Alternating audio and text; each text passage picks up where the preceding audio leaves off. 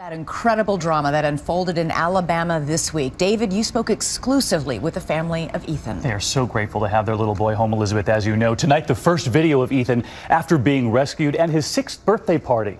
And tonight, right here, the FBI reveals why they thought Ethan was about to die, why they made that call to move in and save the boy when they did.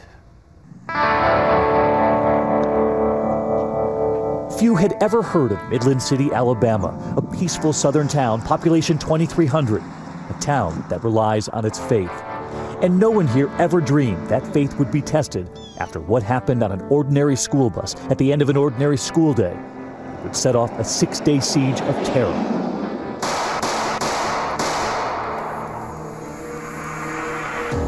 It all began when bus driver Chuck Poland, 66 years old, known for calling the school children his kids, brought the bus to a halt, flagged down by Jimmy Lee Dykes, who lived along the bus route. Dykes would immediately make demands. He wanted 2 of the children on that bus. And sitting up front in his favorite seat, a 5-year-old named Ethan. Tell me where Ethan was sitting, and did he usually have a name tag on his seat? He had a name tag up here where it said Ethan. Terica Singletary was on the bus with Ethan. She showed us where she was sitting in the back. She could hear those terrifying demands up front. You said he kept threatening. And what was he saying? He said, I'll harm y'all. I don't care. I just want 2 kids. It sounded like he was finna really kill us. I was like, she showed us how she and the other children crouched behind their seats, her fingers to her ears, afraid gunshots were coming. And as the driver tried to throw the bus in reverse, he was shot several times. He was dead, and the gunman grabbed the first child he could get to, little Ethan. The child is on the line with us. It just not surprising that the bus driver's been shot. Just had a bus driver shot, possibly deceased. Suspect has removed the child from the bus. The children watched as Dykes pulled Ethan away, and they knew they had to get themselves off that bus, back through that front door, walking past the bus driver, Mr. Poland, who was slumped in his seat. And by then, Ethan was gone. The shooter, Jimmy Lee Dykes, had taken him onto his property and down through a hatch into a bunker he'd made himself. 2020 obtaining this video from the neighbor across the street, the first moments after police arrived.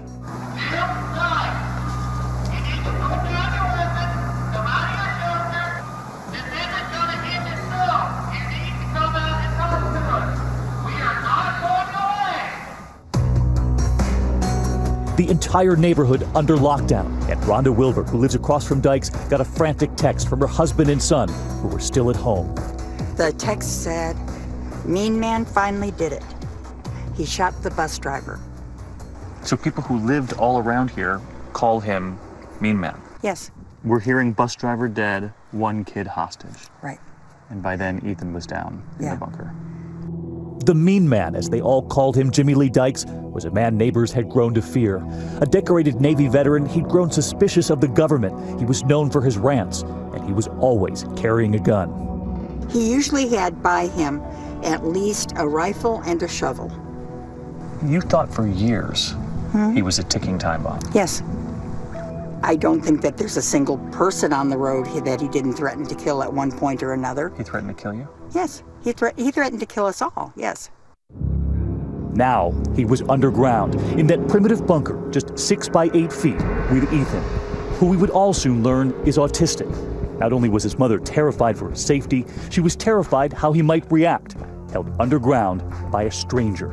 You believe he had planned to take a child into that bunker? Yes, 100%. He had a very specific plan. He was very methodical, very detailed, and through our communications with the negotiators, he was very proud of his plan. That plan was just now playing out. The only way into that bunker, a trap door at the top. SWAT teams and negotiators began the careful task of trying to get Ethan out. Their only way to communicate at first, through a ventilation pipe into the bunker. At this time, we have no reason to believe that the child has been harmed. Pray. Pray. They could hear Dykes, and they could hear Ethan too, his crying. Could you hear Ethan upset? You could hear him upset and stuff. Crying? Yes. And for Ethan's mother, anguish. She could not hold her Ethan, the boy who loved to be hugged. How do you tell a mother that it's going to be okay when her boy is in that bunker? she asked me this question. She said, "Pastor, what have I done wrong?" Ethan's older brother Cameron never leaving their mother's side, speaking to 2020 for the first time. One of the hardest things for your family was not being able to hug him, because Ethan loves to be hugged, right? That's correct. And it was very hard not to be able to physically touch him and hug him and, really be there for him. The shooter. Negotiators could also hear something else, a TV on in the bunker. They knew there was another way to reach Dykes. The country was watching when you came out and you said, "Thank you for taking care of our child." I want to thank him for taking care of our child. You were talking to him. Yes. I was talking directly to him. So you knew exactly what you were doing in saying that? Yes, sir. You're trying to keep him calm? Yes, sir. They were also trying to keep Ethan calm, convincing Dykes to allow them to drop in his medicine, his coloring books, a toy car, a toy dinosaur, even Cheez-Its crackers. And how would they get those items in? Not through the pipe, but through the hatch at the top of the bunker. They were told to leave them there in order to get away. And he would reach out and grab the stuff. And they would listen for Ethan's reaction to the toys. Those were the only moments of joy. Yeah. But the clock was running and the hours had turned into days. The team frantically looking for more ways to watch Dykes, convincing him to allow a cell phone in.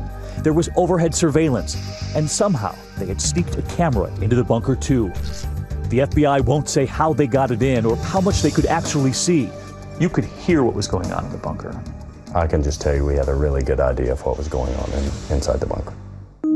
And because they knew what was unfolding in that bunker, it allowed the team to send text messages to Ethan's mother, his family, and those messages were enough to keep them going. And we did know when, at times, he was asleep. And that was normally around 9 o'clock at night. So they would at least be able to tell you he's gone to bed for the night? Yes. We normally get a text or something that he had fallen asleep. Was that at least some comfort? That was actually a lot of comfort, where I could actually go lay my head down. Dykes was demanding a reporter and a camera be sent in so that he could send out a message. But his motive still unclear. Authorities knew that option would not work, and they were at work at a makeshift bunker, practicing not far from the real bunker where Ethan was being held. You know that if you rush anything, you do anything the wrong way, his life is in danger.